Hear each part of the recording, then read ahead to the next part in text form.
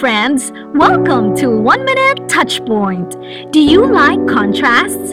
They are really interesting. Matthew chapter 20 gives us several of them, packed in each of the 4 sections. Each section brings the contrast of Jesus and the character inside each section. The contrast of characters. In the parable of the workers in the vineyard, for the workers, it is being fair to pay higher those who came to work earlier than those who came later in the day.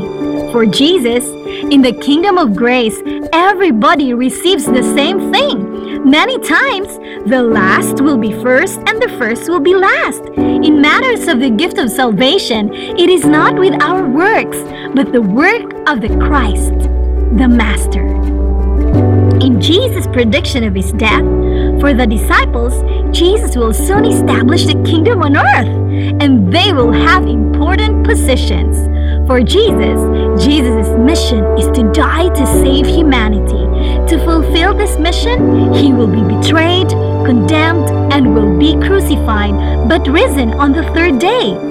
With the mother's request, for the mother, I can work a way for my sons to be in the left or right side of the throne, to be Jesus' great sidekicks. For Jesus, those who wanted the position must be a servant.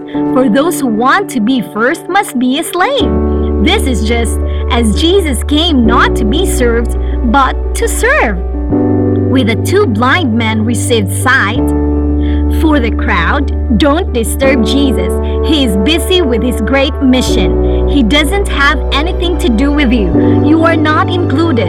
For Jesus has compassion and touched the blind man. Jesus knew even the number of their hair. Why wouldn't he notice the 2 blind men? He came to give opportunity for everyone.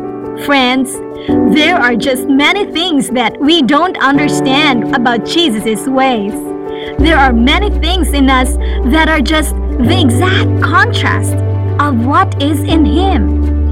He is just so fair, so kind, so humble, full of pity and full of compassion. Yes, we are so different, but he is our friend. He wants us the way we are. He likes us the way we are. And the best thing is, he doesn't leave us the way we are.